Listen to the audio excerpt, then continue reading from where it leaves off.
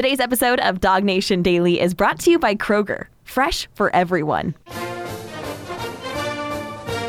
Presented by DogNation.com. This is Dog Nation Daily, the daily podcast for Georgia Bulldogs fans. Here's your host, Brandon Adams. Boy, yesterday was a really fun day around Georgia football. Got a chance to hear from a couple of guys we just don't hear from very much. You know, Georgia kind of sort of operates on the kind of one voice version of its team. That means we hear from Kirby a good bit. The assistant coaches speak like once a year, even if that, when you talk about a position coach. But when you do get a chance to hear from Dan Lanning, Dan Lanning, oh boy, that's last year. Dan Lanning's in Oregon now. Glenn Schumann, Will Muschamp, like we did earlier this week, or yesterday hearing from Dell McGee, Todd Monken. I think you're like me probably, and you just listen in closely, you lean in a little bit more, because these are rare commentaries. You'll hear from Monken probably again at the end of the year, hopefully and presumably in the college football playoff. But this time of year, this is your one chance to get his sort of state of the offense, and then he is going back to work behind the scenes, getting this offense ready to play. Del McGee's a position coach. You might not even hear from him even quite that frequently, but you got a chance to get a press conference opportunity from him there yesterday. This is really interesting stuff. And a couple of the things that Monken said yesterday I want to highlight here for a moment, because I do think it gives us a window into what could happen for Georgia here this season, or, from my opinion, what I think needs to happen from Georgia this season. And as a way of beginning our conversation here, I want to start right off the top with Monken yesterday. He was asked a question about Stetson Bennett, and Monken gave a relatively short and relatively direct answer, but in the midst of this answer, he uses one word more than one time, and it's a word that I think matters for the Dogs this season as it relates to Bennett. Let you hear Monken talking about his relationship with Bennett and the evolution of Stetson as a quarterback here in this Georgia program. This from yesterday. Take a listen. For sure. I mean, being with the first group, being expected to be the starter, so it's invaluable. I think his confidence level is raised with our confidence in him. I think it's probably the most important thing. So Todd Monken there says, hey, as the starting quarterback, being the guy that's treated as the starting quarterback, during spring practice, right now during these summer practices, moving into the start of the 2022 season, that has made Stetson Bennett more confident in himself, Monken says there, and it's also raised our confidence in him. Presumably that means coaches and players and everybody else. They just sort of view him as QB1 right now. Now, we don't mince words when it comes to Stetson Bennett. We believe that Bennett as a player should have and likely has earned that confidence. Stetson Bennett had a good season for Georgia last year. Stetson Bennett was one of the component pieces that helped Georgia win a national championship.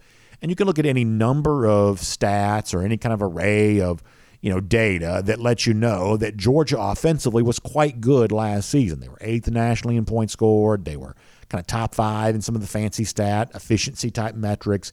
You don't have to look very far to find evidence that the Georgia offense was really good last season. And yet, seemingly in the midst of all of that, there is still this lingering debate about Bennett, from some fans, but also sometimes from the media, where there seems to be this persistent belief that maybe Georgia doesn't quite trust Bennett as much as it says it does. And maybe there is good reason for that to be true, or whether there is good reason for that to be true or not, it just sort of is what it is, that maybe Georgia doesn't quite trust Bennett as much as Todd Monken seemed to suggest it does right there. And if what Monken actually said really is the truth, and if there is great confidence in Bennett for Georgia this upcoming season, then I think there's a pretty simple way that Georgia can demonstrate that. I think specifically Georgia can show its confidence in Bennett this upcoming season by simply trusting him more in the red zone. Because for all the areas in which Georgia was statistically great last year, this is one example of an area in which Georgia wasn't great. Now, it obviously didn't stop them from winning the national championship. You all know that I've got the Coke bottle here on the desk that proves it. Georgia is the reigning national champion. So I'm not nitpicking what Georgia did last season. I'm suggesting if you're looking for ways in which Georgia can be better this season, then why not zero in on something where not only was Georgia not great, it was essentially no better than average nationally in a sport that has 130 teams playing at the FBS level of the high Division I level. Georgia was near the national average when it comes to red zone touchdowns. Let me give you this quick number here for a moment. I'm going to promise not to beat you over the head with statistics, but I think this was interesting. Georgia scored 42 touchdowns in the red zone a year ago. That's a percentage of 60.87%. That means Georgia scored touchdowns just over 60% of the time and entered the red zone. That was only good for 63rd best in the country. They were tied with Tulane in that mark in terms of the number of times entering the red zone, the percentage of time in which that resulted in a touchdown. That's not very good for a national elite program. Georgia was not nationally elite in converting red zone opportunities to touchdowns. Now, I'm not going to chart the whole season for you because we don't have time to do that, but I'm going to tell you what you already know. If you go back and look at the game logs, and they're all available easily, ESPN.com has every game that Georgia played last season. You can watch the entire play-by-play chart unfold before your eyes. Here's what you already know. Georgia runs the ball a lot in the red zone.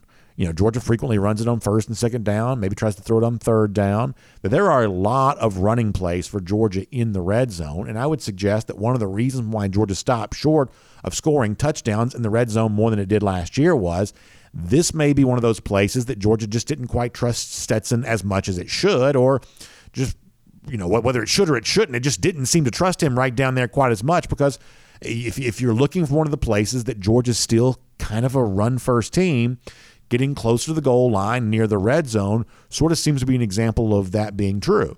So if Monken is as trusting in Bennett as he says he was yesterday, then why not show that in the red zone? Why not turn him loose and let him throw when the opportunity to score touchdowns is there? Now, as far as that wrestling match between Georgia kind of being a run-first team and the sort of predominant philosophy we assume that Smart possesses, and what Monken, having come from the NFL, what he possesses, and are he and Kirby arguing about this? Has Kirby, convinced Monken to be kind of a run-first guy or whatever else? I mean, Monken actually got pretty candid yesterday on his philosophy and Georgia's philosophy and kind of how you meld all that together. And this is a guy that in Monken's case just seems to be very comfortable just sort of saying whatever's on his mind. And I think he gave you some pretty good detail on how his philosophy that he's operated with kind of fits in with what Georgia has done under Smart, but what it's also required to be good right now. So let me let you hear some from Monken on that, and then we'll build on the point after it.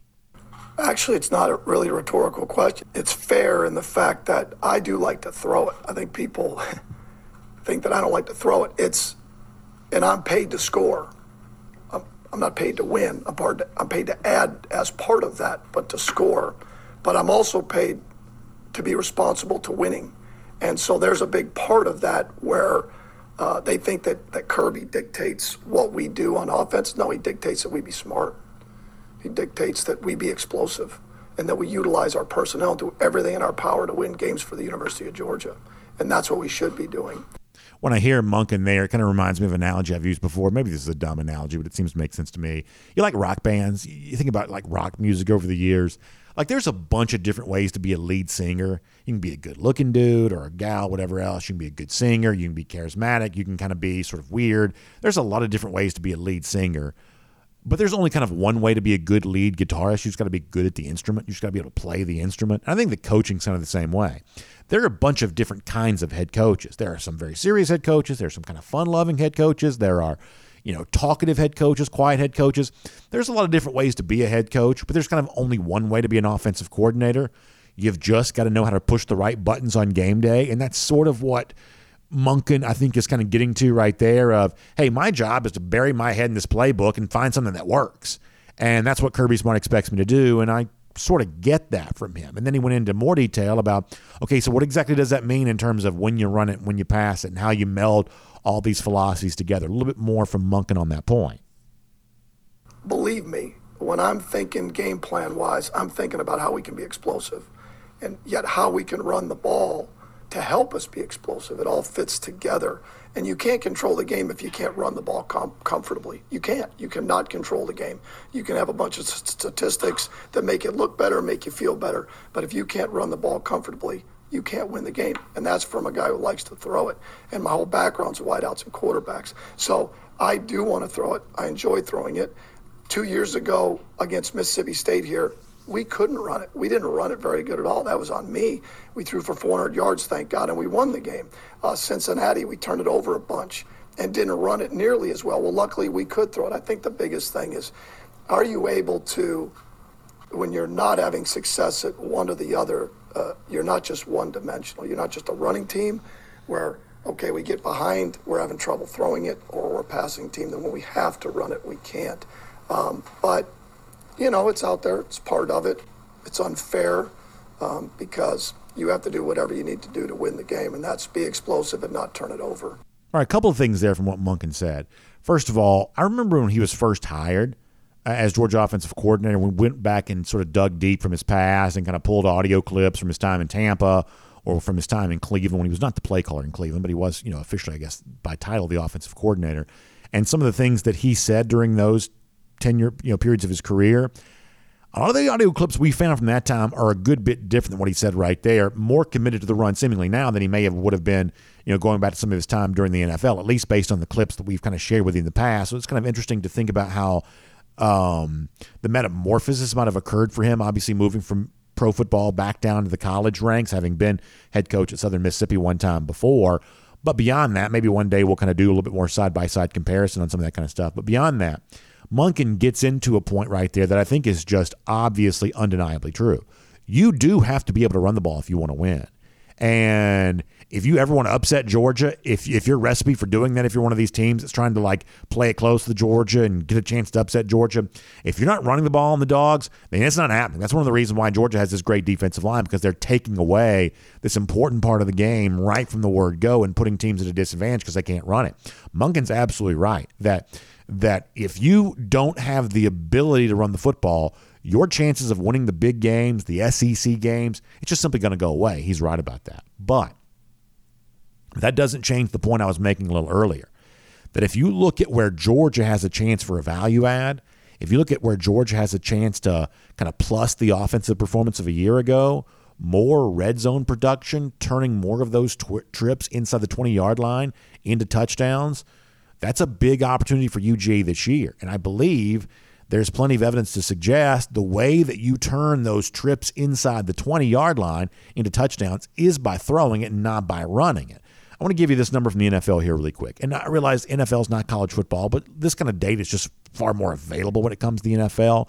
So we're going to assume there's some commonalities here, and it comes from a guy named Warren Sharp, who kind of covers this stuff at the pro football basis. But here's something that I did not necessarily know. Close your eyes, think about all the touchdowns you see scored in a Sunday, all these highlight plays, quarterbacks doing, big fancy things. Did you know that 66.3% of all touchdown passes in the end zone in the NFL come from the red zone? 66.3% of all touchdown passes in the NFL are thrown from inside the red zone.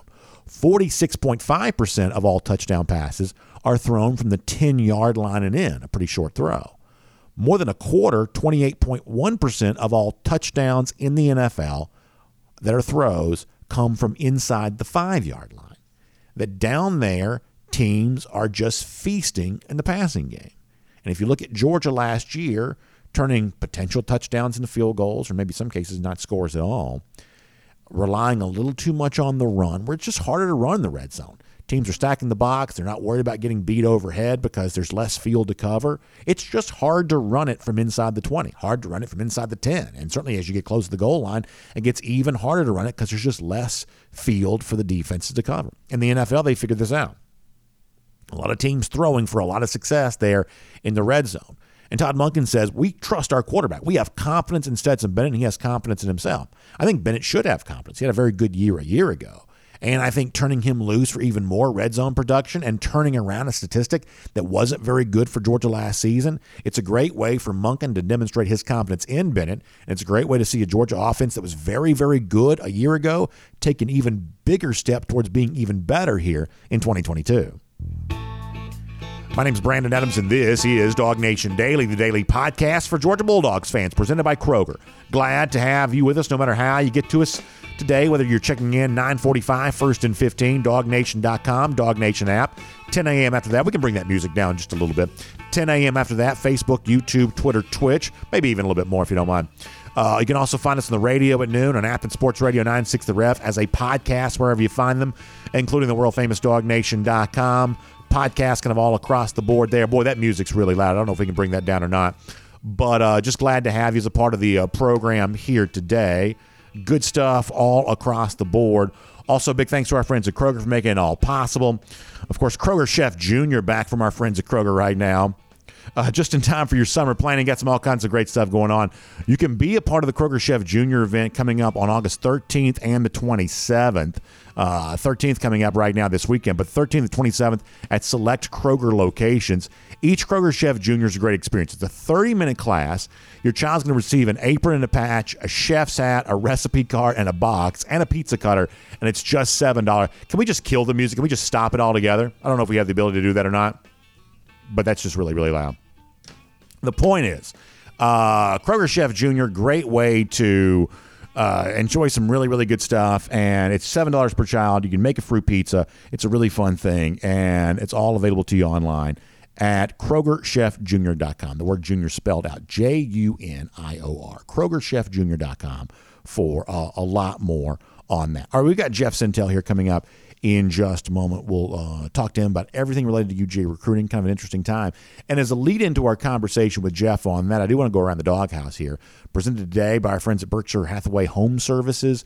And I want to talk a little bit more about recruiting, specifically an interview that Jeff was a part of on Wednesday on Before the Hedges, presented by Kroger, with the highest rated member of Georgia's 2023 class right now. That's cornerback A.J. Harris.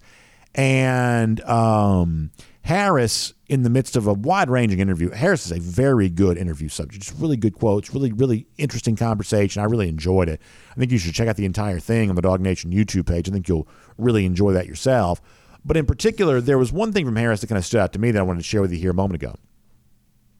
One of the things we were talking about on our video comment section before the show began today, we do a 1st and 15 there at DogNation.com and on the Dog Nation app where people kind of have comments and we kind of react back and forth a little bit with each other. And one of the things that came up there was the way in which, hey, it looks like there are a lot of guys in this Georgia coaching staff right now who could be future head coaches. And you're constantly cycling through guys. Dan Lanning gone to Oregon. Mel Tucker before that, leaving for Colorado. He's now at Michigan State. Sam Pittman left as offensive line coach. He goes to Arkansas. That this upwardly mobile trajectory that so many of the coaches that Georgia hires are on, you have a situation where you're constantly needing to replace them. And listen, the true top-flight coaches are just as scarce as a commodity as the very best players. There will never be enough elite players to go around. That's one of the recruiting battles that we cover with Jeff are so fierce. Well, hiring the very best coaches, that's always going to be a big challenge as well, because in terms of the truly elite guys, there are only so many of them, and so many of the best programs are kind of fighting over those guys. So in some cases, you're making the obvious hire, you're spending big to get him, and you're doing everything to keep him when you get him. But even with that, there are still a need to go out and hire other folks. And a lot of this ends up being about, can we identify someone that maybe the rest of the country doesn't know about yet? Can we find a rising star who hasn't quite gotten to the top level yet, but we believe is ready for them? That's kind of what Dan Lanning was. When Georgia hired Lanning, he was not a name of note really at all, had been kind of coaching the Group of 5 level, and you see what he turned into while he was here. That's definitely what Trey Scott is. Trey Scott had a very thin resume prior to coming here to Georgia. He'd been at North Carolina, had just been hired by Ole Miss, but at the time, we certainly didn't see evidence that Trey Scott was going to become the nation's best defensive line coach, but at this point in time, he may very well be that. Kirby seemed to identify him as a rising star in a way that which his resume wouldn't have quite suggested there at the time. Well, there may be some evidence that Georgia's also doing that with its latest crop of assistant coaching hires there as well. Think about Fran Brown as cornerbacks coach. This is a guy coming down here from Rutgers who has a lot of ties to the state of New Jersey, but not a guy that I was really familiar with really at all, and I follow this stuff pretty closely. I know a lot of assistant coaches across the country, but Fran Brown was not really a guy that I knew necessarily all that much about, and yet pretty immediately, Brown is demonstrating himself to be the kind of incredibly valuable coach to Georgia's recruiting efforts. In fact, listen to how much praise A.J. Harris, 5-star cornerback, number 30 overall prospect, according to the 24/7 Sports Composite Team player rating. Listen to how much praise Harris gives Brown as to why Harris ultimately ended up at UGA. This is quite an endorsement for one of Kirby's most recent hires. Take a listen to this. And a lot of people don't actually know how much Fran actually played a role in me becoming a dog. For me, I would say about 2 weeks after Coach Fran got the job, I'm like, okay, I want to be a dog. Because just the connection that we built, like me and Coach Fran talked every day once he got the job, and that's no exaggeration. he reached out to me every day to make sure that I was a priority. And it wasn't just the casual talk. He actually got to know me past football. And that's something that I appreciate a lot, because I'm more than just a football player. I'm a man first. So just the fact that he cared for me past football, and he just showed me the vision he had for me past football, the community service hours, to helping the youth, all that really played a big role into me choosing the University of Georgia. So once he got the job, it played a huge role because I already had a relationship with Coach Kirby Smart, and Kirby Smart will always be in the DB room. But just to have another figure like that in the room that just cares so deeply about all his guys and just wants nothing but the best for them and has a vision for us, that really meant a lot to me. Like, I knew I was a dog about 1 or 2 weeks into Coach Fran recruiting me.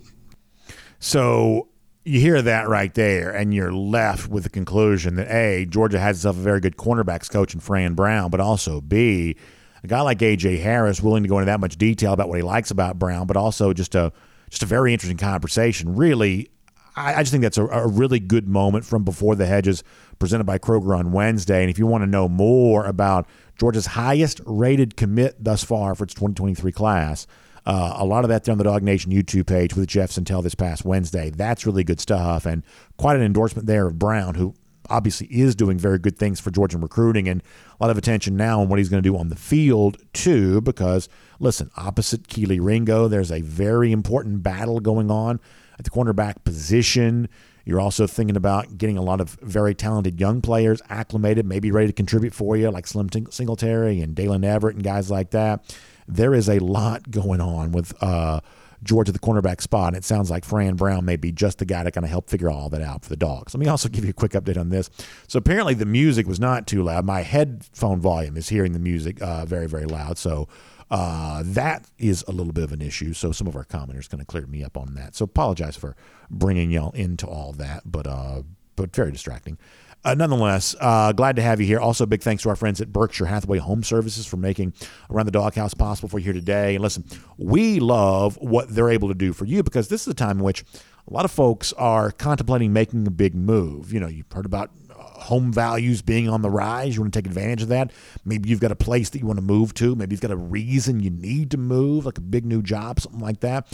Well, when it comes to a decision like that, to uproot your family and go somewhere else, obviously you want to put your trust in a great realtor to help you get that done. That's where our friends at Berkshire Hathaway Home Services can kind of come in on that, getting you the most value with the least hassle when it comes to selling your property, but also when it comes to finding that new home for you and helping you know everything you need to know, kind of navigate that experience. That's what Berkshire Hathaway Home Services is all about. They're a full-service brokerage, got all the services that you need, great agents, great team there together, working hard for you to get you everything you need. That's what Berkshire Hathaway Home Services is all about, whether you're talking about residential or you need to have a commercial need, you're looking for a new building for your business, whatever you need, Berkshire Hathaway's got you covered across all of that. So please make sure you check them out online.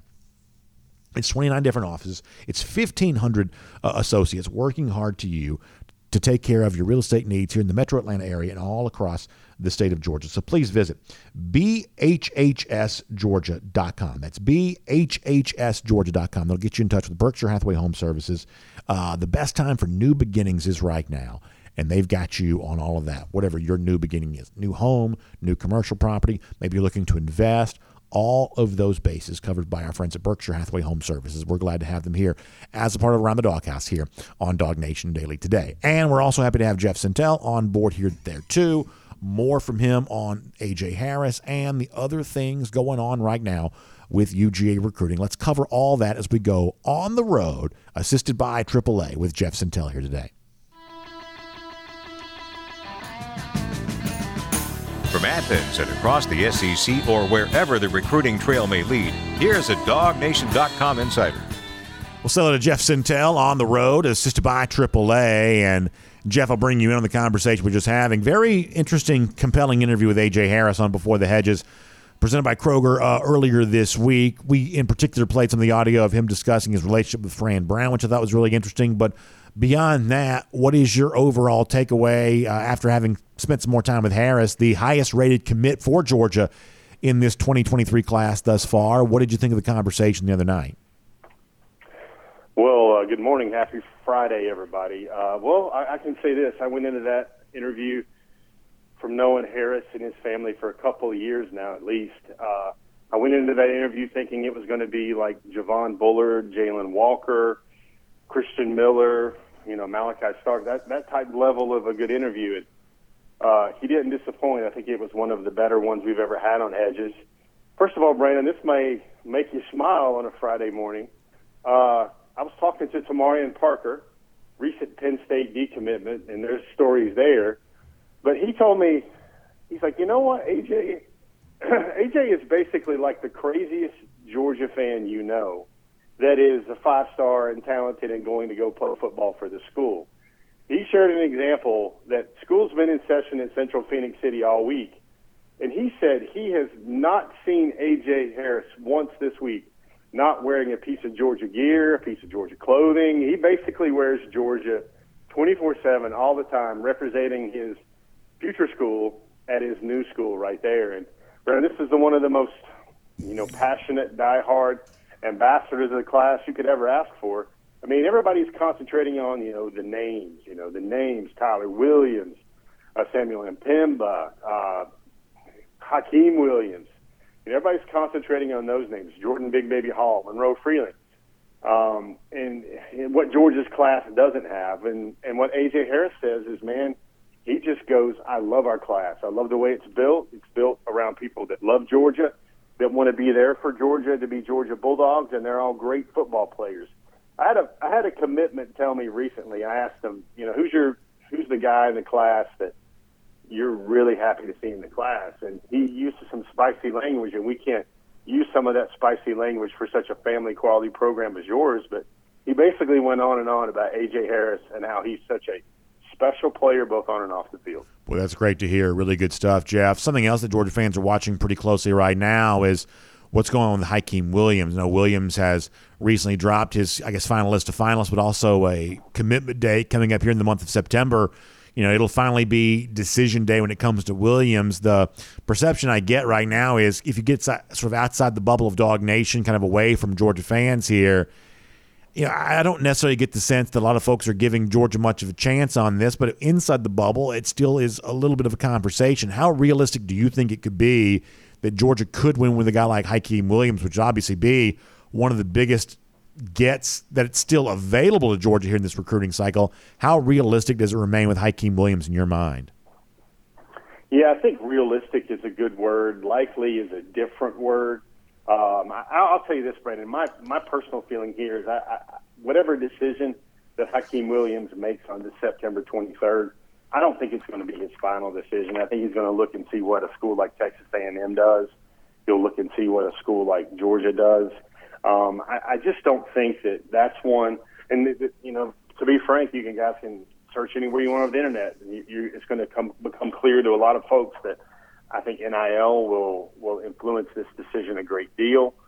We all have seen the reports and heard the stories, and I've heard the stories about how Texas A&M has, not been as robust with those NIL packages as most might have thought with the 2022 class. And I think that's one thing that people will be paying attention to. I think they'll be paying attention to, all these recruits and how great this recruiting class is, and they'll wonder what happens if Texas A&M loses another 4 games this year and goes 4-4 in conference. I think that's one thing to kind of keep your mind on, Brandon, but I'll just share a really quick history lesson as well. That a lot of times, even in this age of NIL where we think we know what's going on, sometimes history kind of just comes back. And, Brandon, at this time last year, I can just remind you, Michael Williams, he was committed to USC. Jaheim Singletary, he was committed to Ohio State. Dalen Everett committed to Clemson. Let me see if I can go on and on. Ernest Green was thought to be an Ohio State lock. Marvin Jones Jr. was not even on the radar at Georgia. Everybody thought he was going to wind up in a place like Oklahoma or in-state, maybe to Miami. It's still, Brandon, it sounds like a tried and true staple, but there's a lot that will happen over the next 4 months. But I will agree with this major point, Brandon. End of September, Brandon, when everybody starts feeling good about the Georgia football team, they're going to love that offense. They're going to love the tight ends. They're going to love A.D. Mitchell. They're going to start seeing flashes of the freshman running backs, all the new faces that are sprouting on defense. right about that time will be a crucial week for Georgia recruiting, because not only is Hakeem Williams going to make his decision on the 23rd, but Tyler Williams is going to make his decision on September the 27th. And, people like to fall off the cliff a little bit too early when it comes to Georgia football recruiting. And that will be a week where the hotline will be taking a lot of calls. Yeah, no question about that. And, one of the things we've kind of heard from Hakeem Williams before is that, he is looking to see how some of these teams perform, I guess, early in the season in terms of his decision. Now, sometimes guys just sort of say that just to be saying that. But in Georgia's case, I mean, can they turn up the offense on the field this year? And whether it's a Tyler Williams or Hakeem Williams or just, somebody else, maybe even for some future class, I mean, how much can more offense from Georgia? We should point out that Georgia still probably better last year than it was given credit for offensively, and by now that's a sort of well-traveled conversation. But nonetheless, for a lot of these receivers who have taken a very wait-and-see approach to Georgia and kind of kept the program from an arm's length distance, can Georgia do something early to impress these guys, or does it end up being more about, NIL and things like that than what's actually being demonstrated on the field? Well, Brandon, that's a lot of good stuff there. I think I'll just try to sound like a founding father of the Constitution here. I hold the following truths to be self-evident about the Georgia offense. I think the top 4 pass catchers on the team will be better in 2022 than they were in 2021, especially for the balance of the season. I think Georgia will have a bigger offensive line. I do feel that Warren McClendon, Broderick Jones, and Cedric Von Prine-Granger will all be better. I think if it's Devin Willock and it is Tate Ratledge on the inside, they're going to be able to push and move the guys a lot better with bigger guards. I think Kenny McIntosh has the ability to be pretty spectacular at Georgia all around, catching the ball out of the backfield, running between the tackles. I feel like Georgia's offense, when you get Stetson Bennett being the guy and having the confidence to get all those great first-team camaraderie reps during spring training and also during the fall, and plus the fact that he's going to be a 24-year-old, almost grown man for most of his six-year senior season. Georgia's offense has to be better. I think a guy like the remarkable improvement I will see from Brock Bowers in year 2 and A.D. Mitchell in year 2, and then what Mr. Eric Gilbert will bring to the table as well. I think Georgia's going to be more explosive. I think they'll have to be more explosive, and I think this is a year, Brandon. We keep tracking this ratio on Before the Hedges a whole lot. Georgia was very right-handed last year with its defensive prowess of its class. This year's class has to be left-handed. It has to develop a lot of offensive punch, and we still look at the commitment board, Brandon. 4 of the 5 highest-rated commitments in the class. Those are on the defensive side of the ball. It's another stellar defensive class, maybe an all-time defensive class. And you've got to get more of those playmakers on offense. And I think what Georgia will put on the field, what Georgia will do in the box scores, I think it will be very indicative and very refreshing to folks who want to see a lot more offense out of Georgia.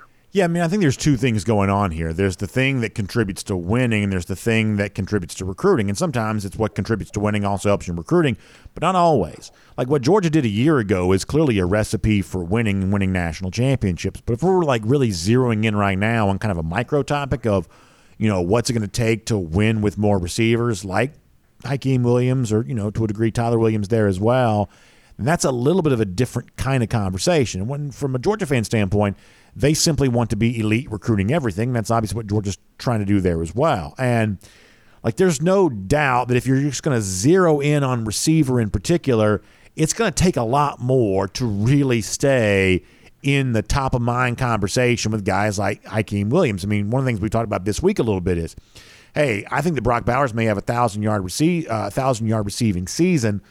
Well, somebody else has kind of got to be in that sort of 800-yard range this year, too, about what Bowers was a year ago. Now, yesterday, Todd Monken says he thinks George Pickens could have been a 1,000-yard receiver had he not gotten hurt, and he's probably right about that. That's the kind of talent that he is, but unfortunately, the injury did occur. Well, this year, whether it's getting more out of a 3-star guy or getting a former elite recruit like Dominic Blaylock fully healthy, or a guy like Kieras who's just sort of hung around and, kind of now ready to maybe come into his own fully, or playing tight ends that look like wide receivers. I mean, it's got to be more than just Brock Bowers this year, having that big statistical year if you really want to have the best sales pitch to pass catchers like Hakeem Williams. You already know that, but that seems to be, pretty obvious when you listen to guys like Hakeem and others do some talking, doesn't it?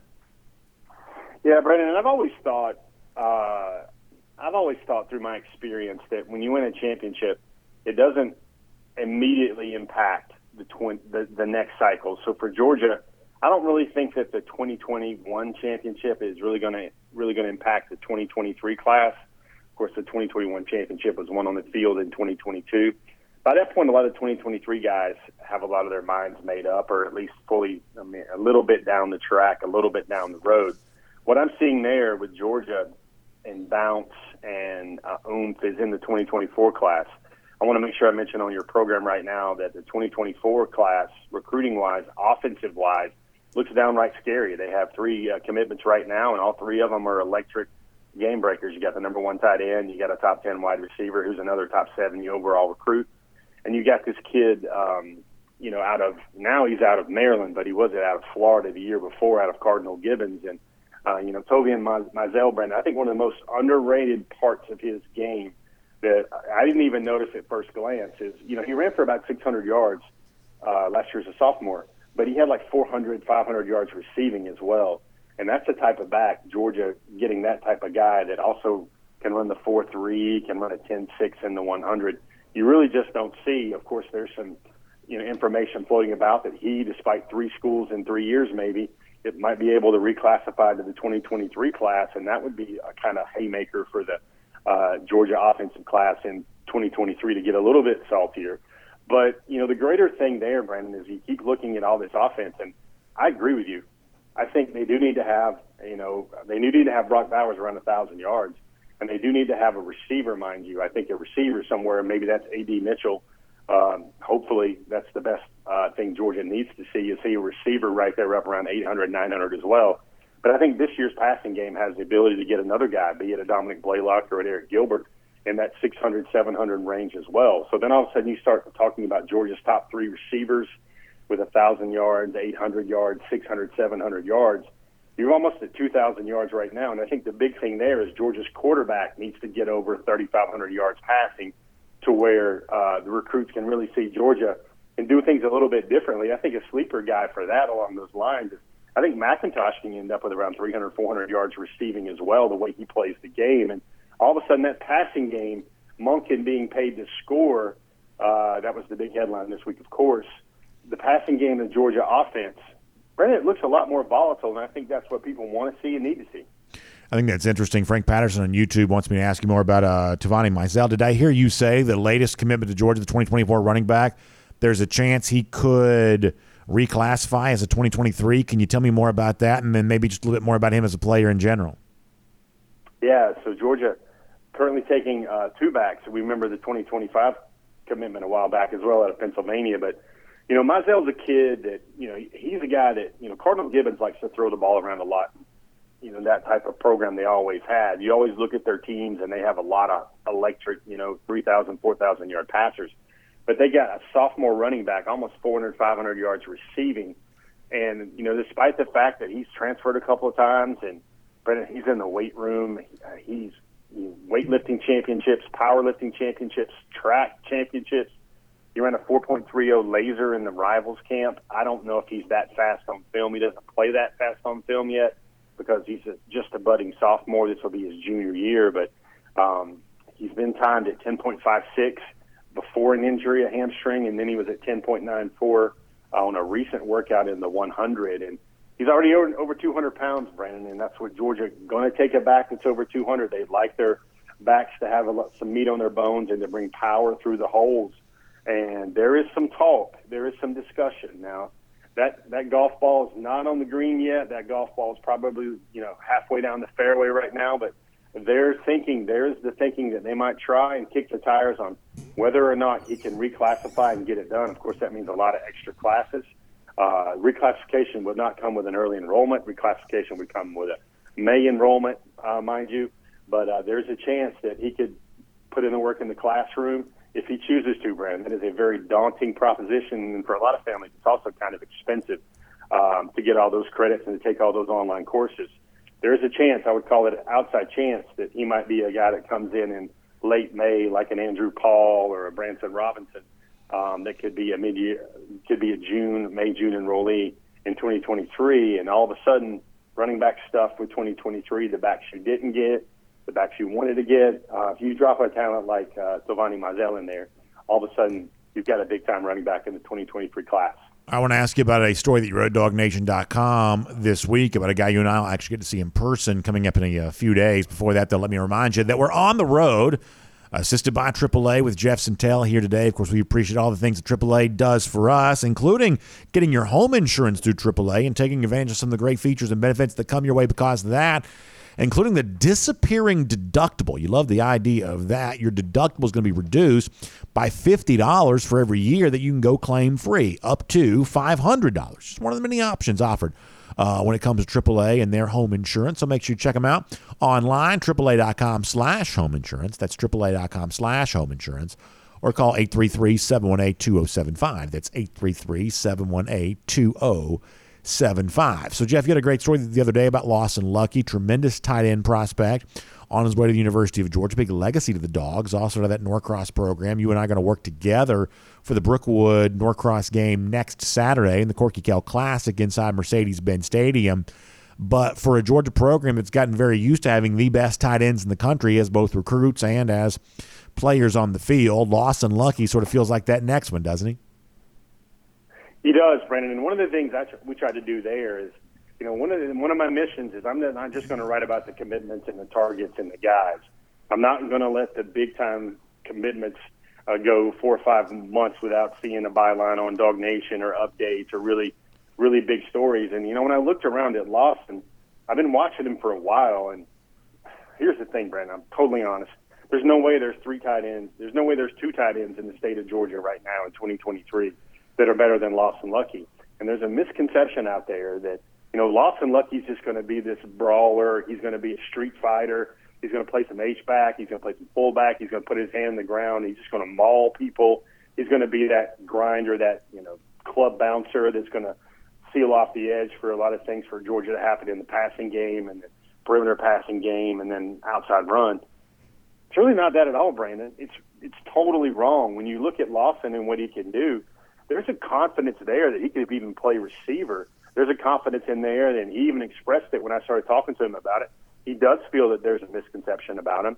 They don't know what he can do. Maybe he's not in the most tight end showcase offense at Norcross, but he came out and said it, Brandon. He's like, dude, I don't want to sound cocky. I don't mean to sound cocky by this, but I think I'm the best receiving tight end in the country. And that was a headline. That was something that I think folks needed to know, that they're getting a lot more.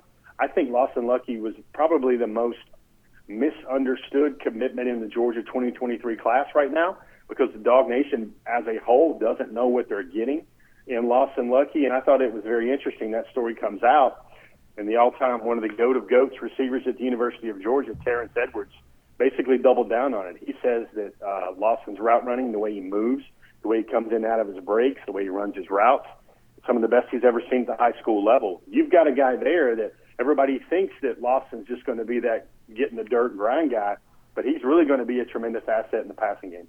Yeah, I think it's interesting. I was saying this to our video audience earlier. It's kind of an interesting coincidence that as Georgia has become this great tight end program, and a lot of the guys they have brought in to be that are out-of-state guys. You know, Bowers from California, Darnell Washington from Nevada.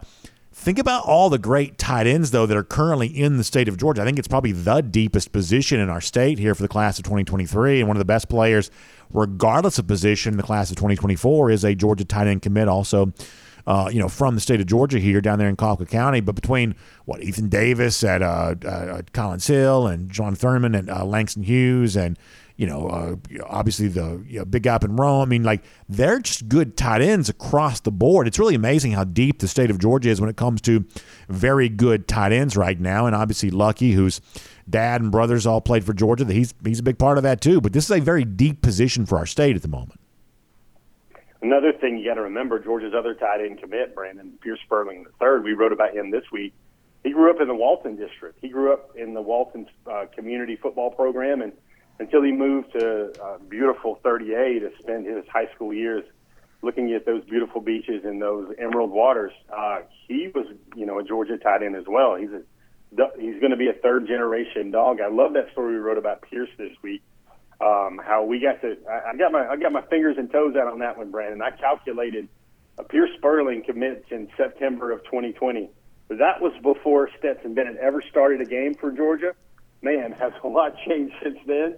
And there's actually been 63 other Bulldogs commit or sign with Georgia. Wow. Since Pierce Sperling III committed to the Dogs way back in September of 2020. And this is a guy, I love this story. I didn't even know this detail. Some readers pointed it out to me after publication. I think it was a gentleman on Twitter by the name of Randy Wolf, something like that. Hopefully I got your name right there, sir. But he remembers Pierce Sperling as climbing trees at the tailgate at Sanford Stadium every Saturday before everybody went in to watch the Dogs play. And kind of the way we started things on the topics today, Brandon, A.J. Harris is one of those fanatical Dog fans that happens to be a five-star corner. And then Pierce Sperling, another guy that went to those middle school Kirby Smart camps and were shaking Kirby's hands at midfield, being MVPs of the camp. This is another guy that somehow you cut him, he probably bleeds Georgia red and black. He's probably got a great Munson impersonation, and yet he's an All-American, the number 2 tight end in the country going to play for Georgia. Jeff, that's really fascinating stuff. Thanks for being here on the road, assisted by AAA here today. We'll look forward to reading a lot more recruiting stories from you at DogNation.com and, of course, chatting with you back here on the program, on the road, assisted by AAA, again very soon there as well. Hey, thanks, Brandon. Everybody be safe out on the road this weekend. We'll see you next week. All right, good stuff there from Jeff Sentell. We'll kill the SEC through music here today if you're just joining us. Had a little bit of an issue with like the audio mix in my headset, so I was hearing this music very loud a little earlier. Apparently the audience was barely hearing it at all, so as a way of keeping me from being distracted and trying to figure out what's going on and what's not, let me just not do the SEC through music today, but nonetheless, even sans music, we'll still say hello and cruise around the SEC courtesy of our friends there at Royal Caribbean. And what a great time it is. Take advantage of that great savings opportunity that's still out there when it comes to Royal Caribbean, and act on this right now because it's about to go away. I'm talking about your chance to take advantage of kids sail free, 30% off all cruisers. That opportunity is available for you right now, but it's about to be gone. So make sure you take advantage of that. Our friends at the Cruise and Vacation Authority can help you at tcava.com. That's tcava.com. You can also give them a call, 770-952-8300. That's 770-952-8300. We think a good travel agent can help you make the right decision with the best Royal Caribbean cruise ship for you, because the various cruise ships, go to different places and they have different specialty restaurants on board and, different entertainment experiences. And in some cases, there may be one that's more perfect for you than the others. And so we want you to find that out. Maybe speaking of perfect, you want to make sure you're going on an itinerary that includes Perfect Day CocoCay. Well, who wouldn't want to do that, first of all? Once again, a great travel agent can help you out with that. Our friends at the Cruise and Vacation Authority included. So this is the time to make your decision about when you want to be on a Royal Caribbean cruise ship as we head towards fall of 2022 or think about early 2023. I've got 2 on the books for myself coming up here very soon. And I'm excited about both of them after the season is done, of course. Job first, then play second. But nonetheless, it is going to be a great time. And our friends at the Cruise and Vacation Authority can make sure that's true for you there as well. So find them, take advantage of great savings, and get booked up on a Royal Caribbean cruise vacation here today. All right, so we have a very interesting story coming out of the SEC. And obviously this portion of the year, we would usually never talk about basketball at all, unless something happens kind of like this. Have you seen what's gone down with John Calipari at Kentucky? So Calipari is lobbying to have a new practice facility built for his football program, or I should say his basketball program. And in the midst of arguing for why this should be done and trying to convince those that control the purse strings there to open up and give him what he wants, he says, we here at Kentucky are a basketball school. He says Georgia's a football school and Alabama's a football school, but we are a basketball school. Then he kind of gave a little bit of a, concession in the direction of Mark Stoops. Hope they win 10 games, so they go to a bowl, whatever else. But we are a basketball school, essentially insinuating that basketball should get whatever it wants. Now, the football folks over there have gotten very upset. Mark Stoops has spoken out publicly about this. Some former players have kind of spoken out publicly about this. And this is one of those rare moments where there's a pretty big level of infighting going on within the program. Some folks are lining up behind Calipari because Kentucky kind of is a basketball school, and they want Calipari to get whatever he wants because they want the basketball team to do well. There are some folks who kind of want Kentucky to be good at football too, and they're like, hey, Calipari's totally undercut the Wildcats' recruiting efforts because, honestly, that's the most common negative recruitment tactic that probably gets used against them. Do you really want to go to Kentucky? That's a basketball school. When you get the basketball coach stepping up and saying this and kind of belittling the football program in the process, then all of a sudden that makes the job of Mark Stoops that much more difficult to do. Now, I find all this to be pretty fascinating because this is real and it is raw, and you don't have to go very far on social media to find a lot of Wildcats fans really at each other's throats over what Calipari said here. And for me, what it kind of re-ups is something I've said before. I think I'm a pretty big sports fan. In addition to being a Georgia football fan and, the stuff we do here on Dog Nation Daily, I'm sort of just a big sports fan in general. I try to follow all sports. I don't follow them as closely as I used to because I am so entrenched into Dog Nation and the SEC and football and everything like that. But I just have always been a sports fan. So I have a lot of opinions about a lot of sports. And here's the one thing I always think about when I think about Kentucky basketball. I think being a Kentucky basketball fan is the single most miserable experience of any sports team you could cheer for. I don't know that any fandom is any less rewarding in recent years than what it has been to be a Kentucky basketball fan. Y'all, they don't win anything. Now, they recruit amazing every year. They had a long stretch of being either number 1 or number 2 in recruiting year after year after year, essentially them and Duke. They have an elite recruiting class coming in again this year. A lot of those guys who've come through the Kentucky program, the recent years worth of one and dones, they've gone on to the NBA. Many of them had great success there. In fact, there are a lot of Kentucky players in the NBA who are way better in the league than they ever were there at Kentucky. And John Calipari doesn't seem to be bothered by this at all. He seems to be more than happy with his program being a little more than just a stopover for players on their way to the NBA. And listen, we're not against players and their professional ambitions or anything like that. But if you're a Kentucky basketball fan, how much joy do you get out of that? How much enjoyment do you get out of watching your players come through your program, seem half interested, half paying attention, poorly developed from a fundamental standpoint, get going on to the NBA, having great success, and you get to brag about that, I guess. But what about what they did while wearing the big blue uniform in recent NCAA tournaments, including losing in the first round of St. Peter's this past year? There hasn't been much to brag about. And then Calipari goes so far as to basically undercut the football program because he's got even more that he wants, as if he hasn't already been given enough resources. This is a guy who's had his previous accomplishments essentially erased. Final Four trip, at Memphis, taken away from him. Final Four trip at UMass, taken away from him because of all kinds of NCAA alleged improprieties. That's kind of the background for John Calipari. This is supposed to be the place where he establishes himself as one of the all-time greats. It's not really happening. And I say that as a guy who's had respect for Calipari in the past, but results have to matter at a certain point in time. So on this particular issue, I sort of find myself siding with the Kentucky football folks who are saying, who is John Calipari to be saying something about us after the early exits he's had from the NCAA tournament as of late? Yes, Kentucky is as regal a basketball program as you can ever imagine, but on a yearly basis, the football team still generates more revenue because football is just more popular than basketball across the board. Kentucky may be a basketball school, but football still, for the most part, does more to pay the bills, especially compared to the relative cost of the two programs because of how much Kentucky spends on its basketball team. So in this particular case, count me among those who think that John Calipari is a little out of line, and he should probably shut up all the way around until he starts winning a few more games that matter in the month of March. I saw where Garrett Nussmeier, the LSU quarterback, it's like a relatively young, seemingly talented guy, hasn't played a ton. One of the guys may be in competition a bit. I mean, it's mostly thought to be a Jaden Daniels, Miles Brennan competition to see who the LSU starting quarterback is. But they did have a scrimmage yesterday. Kind of weird, I think, to have one on a Thursday, but nonetheless they did. And Nussmeier apparently did not participate because of a little bit of an injury situation there. So I bring this up because of kind of what we said yesterday, which is talented teams who have an unknown commodity at quarterback, one of those teams probably figures this out, whether it be A&M or whether it be LSU or whether it be Florida or even, I wouldn't even completely eliminate Auburn from this discussion. One of these teams that has a relatively high level of talent, if you can find quarterback, that's a team that could become pretty dangerous. And of the 4 schools I just mentioned, the odds are one of those teams will either have a pretty record or be at least a little bit dangerous in some of the games that matter. But in the case of LSU yesterday, one of the quarterbacks who's, to a degree, maybe in that competition. And at a certain point, you kind of wonder, well, if he's not competing yet, then when is he ever? And that's been kind of an issue for a lot of quarterbacks at LSU. The maturity, the blossoming just sort of never seems to happen. But for Nussmeier, we'll find out once he's back healthy again what he's able to do to kind of contribute to some of that. I saw where Jerry Palm, who's kind of one of those long time, like he's not really an analytics dude, but he's been kind of doing numeric-based college reporting forever. I'm talking about early days of the internet.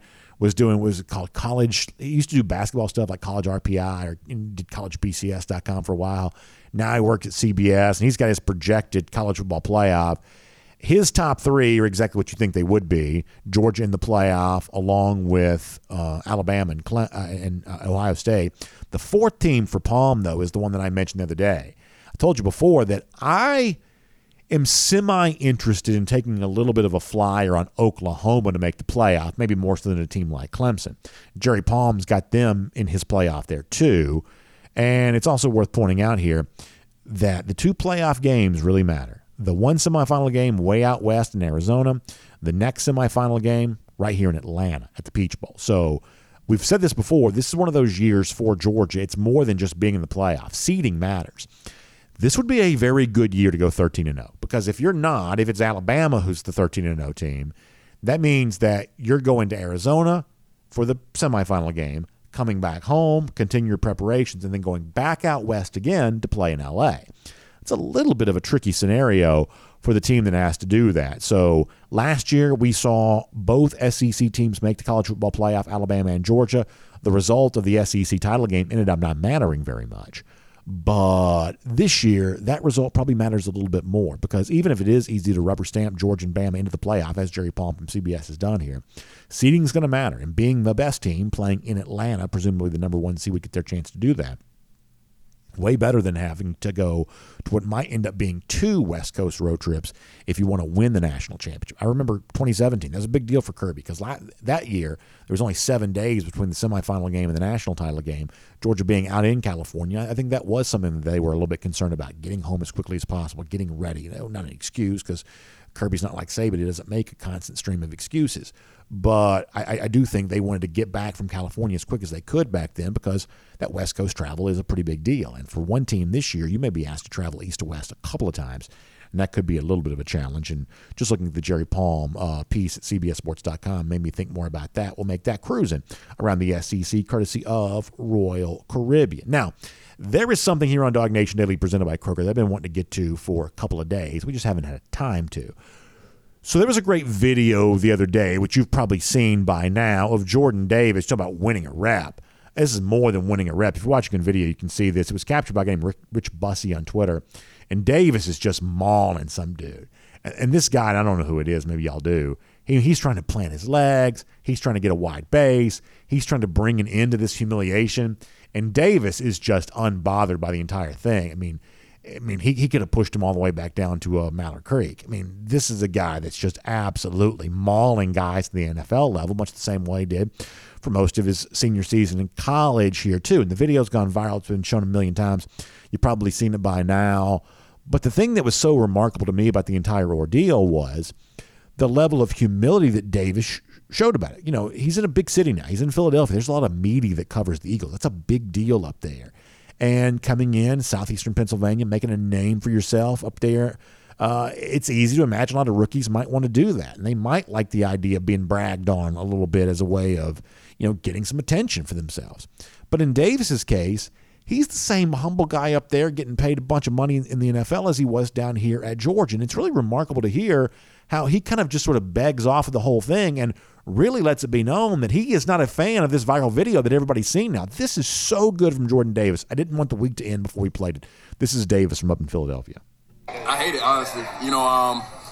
I just feel like it's very one-sided. You see one rep, but you don't see Cam just, blocking me and, getting me at practice and, getting me in the other reps. So, I always say, looks can be deceiving. So, one rep and it goes viral, whatever, whoop-de-whoop. But, Cam is holding his own. He's a very good player, and it's just good competition. It's iron on iron. So, you see the background of everything, but don't let the hype get to you. Two things from me on this. Every moment we spent promoting JD to NYC, Jordan Davis to the Heisman Trophy, every moment we spent doing that was a moment that was well spent. If there is anybody ever that deserves to be a first-round pick, if there's such a thing, or deserved national attention. He didn't get the Heisman, but he did get the Bednarik and the Outland Trophy. If anybody ever deserved that kind of thing because of the way that he carries himself, clearly Jordan Davis is just one of those guys. And that clip tells you everything you need to know. Totally deferring to a teammate, being excessively humble, did it a million times here at Georgia. And I am so glad we hyped that guy up as much as we did, because guys like that ought to be getting more attention and as much attention as possible. Here's the second thing. That kind of stuff is not easy to cultivate in a team. And yet when you listen to the Georgia coach, we've heard from 5 different Georgia coaches this week thus far, if you count Kirby Smart, over the course of the last week, I should say. If you count all those up, we've heard from 5 different Georgia coaches. And one of the themes that comes up over and over again are guys playing together, guys being good teammates, guys working and being cohesive and all that kind of stuff. And I know it's so easy for that to kind of go in one ear, not the other, because it just sort of sounds like the kind of thing a coach is supposed to say. But is there any denying that made Jordan Davis special, because he did have a lot of that last season? And is there any denying that finding a way to kind of get that back again this year is obviously very important for Georgia? That sort of team-first mentality, that sort of big team, little me, putting my own accolades underneath the accolades of the team. Clearly that worked for Georgia before, and finding that again is obviously something you'd want to try to do. But when you hear Davis do that kind of thing, deferring to a teammate as effortlessly as he does, it is very easy to remember, or maybe easy to forget, I should say, that kind of stuff just does not come natural for everybody. And kind of finding that selflessness that creates the perfect team environment, Georgia obviously trying to conjure that up this year, much the same way that Jordan Davis had that for the Dogs in the past. And with that said, we'll get ready for our big finish here. We do it each and every Friday, presented by the Finish Long Drink. It's a chance to celebrate some of you who are enjoying yourself some Finish Long Drink. And I always love to see this, because honestly, I like to see our audience having a good time. We around here want to have a good time, and the Finish Long Drink is certainly a part of all of our good times. We want you to have one there too. So as we head towards the weekend, and the Finish Long Drink is seemingly made for the weekend, as we head towards the weekend, let's celebrate some folks having some fun with the Finish Long Drink. We'll show you our first example of this. How about our buddy Seth Rhodes? And I told you before, the long drink is available at a lot of golf courses. You see it just a lot of golf courses all the time. I was at East Lake the other day, even a big fancy course like East Lake. Finish Long Drink right there, and everybody's enjoying that up there too. And Seth Rhodes checks in on Twitter to say he's enjoying a Finish Long Drink while working on a short game. So a nice looking shot there of Seth getting some work in at the driving range. And I also got the Finish Long Drink parked next to that. Looks like Seth's having himself a great time, and I love to see that. Seth, thank you so much for sharing that. Also, going back to Monday, a lot of you remember that we had a little bit of an issue on Monday where my Wi-Fi just completely disappeared on me. Yeah, there you go. I'm just burning up in the heat. Wi-Fi disappeared. I had to step outside while wearing a suit and tie. I was at the Corky Kell kickoff luncheon. And John Stinchcomb, we were doing the interview with John, of course, the great former Georgia All-American. And when I dropped out, John essentially had to kind of keep the ball in the air, or at least he helped us out choosing to. Could have just hung up the phone himself if he wanted to.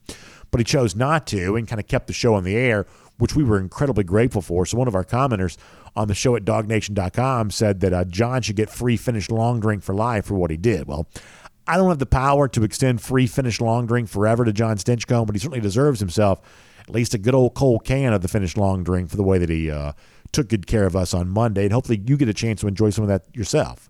Maybe even pick up one of those 8-can variety packs, because it includes 4 different Finish Long Drink varieties. You get 2 cans of each of that. If you want to go to longdrink.com, you can find out more about where to pick it up and the different choices that are available to you and kind of how you can get some. Just put in your zip code there and you can find some that's near you.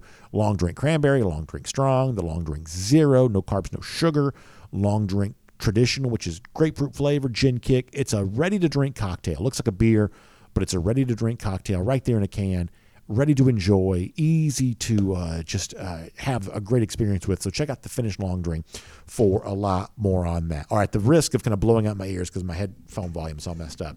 Let's fire up the fight song and let's finish the show here for today. All right, so we will give you out a golden shoe here today there as well. Always having a good time doing that. We talked some Stetson Bennett off the top of the program, so let's do a Stetson Bennett themed golden shoe on the way out the door here. And once again, a member of our audience showing a good bit of creativity here. Bark a lot on Twitter. Robin checks in to say, BA, I created a little golden shoe for you after listening to the show today. hashtag Stetson for Heisman. And it's that picture of Stetson showing the first day of school meme thing that the players did the other day, except it's the sign turned into a Stetson Bennett with the Heisman Trophy. And Stetson's sort of air quote here says, okay, I delivered, so why not me? And I think that sounds like a very good idea. Why not Stetson Bennett? Trust him in the red zone. Let him throw the football. Turn some field goals into touchdowns. And maybe Stetson Bennett could really be on his way to New York for that Heisman Trophy celebration as a Heisman Trophy finalist. Good stuff, Barkalot. Golden shoe winner for you for today. How about our Gator Hater Updater? 4,964 days since those lousy, stinking Gators have won a national championship. And our Gator Hater Countdown, Dogs back in Jacksonville, 78 days from right now. That is our Gator Hater Countdown. Y'all have a great weekend. We'll see you back here on Monday for Dog Nation Daily, presented by Kroger.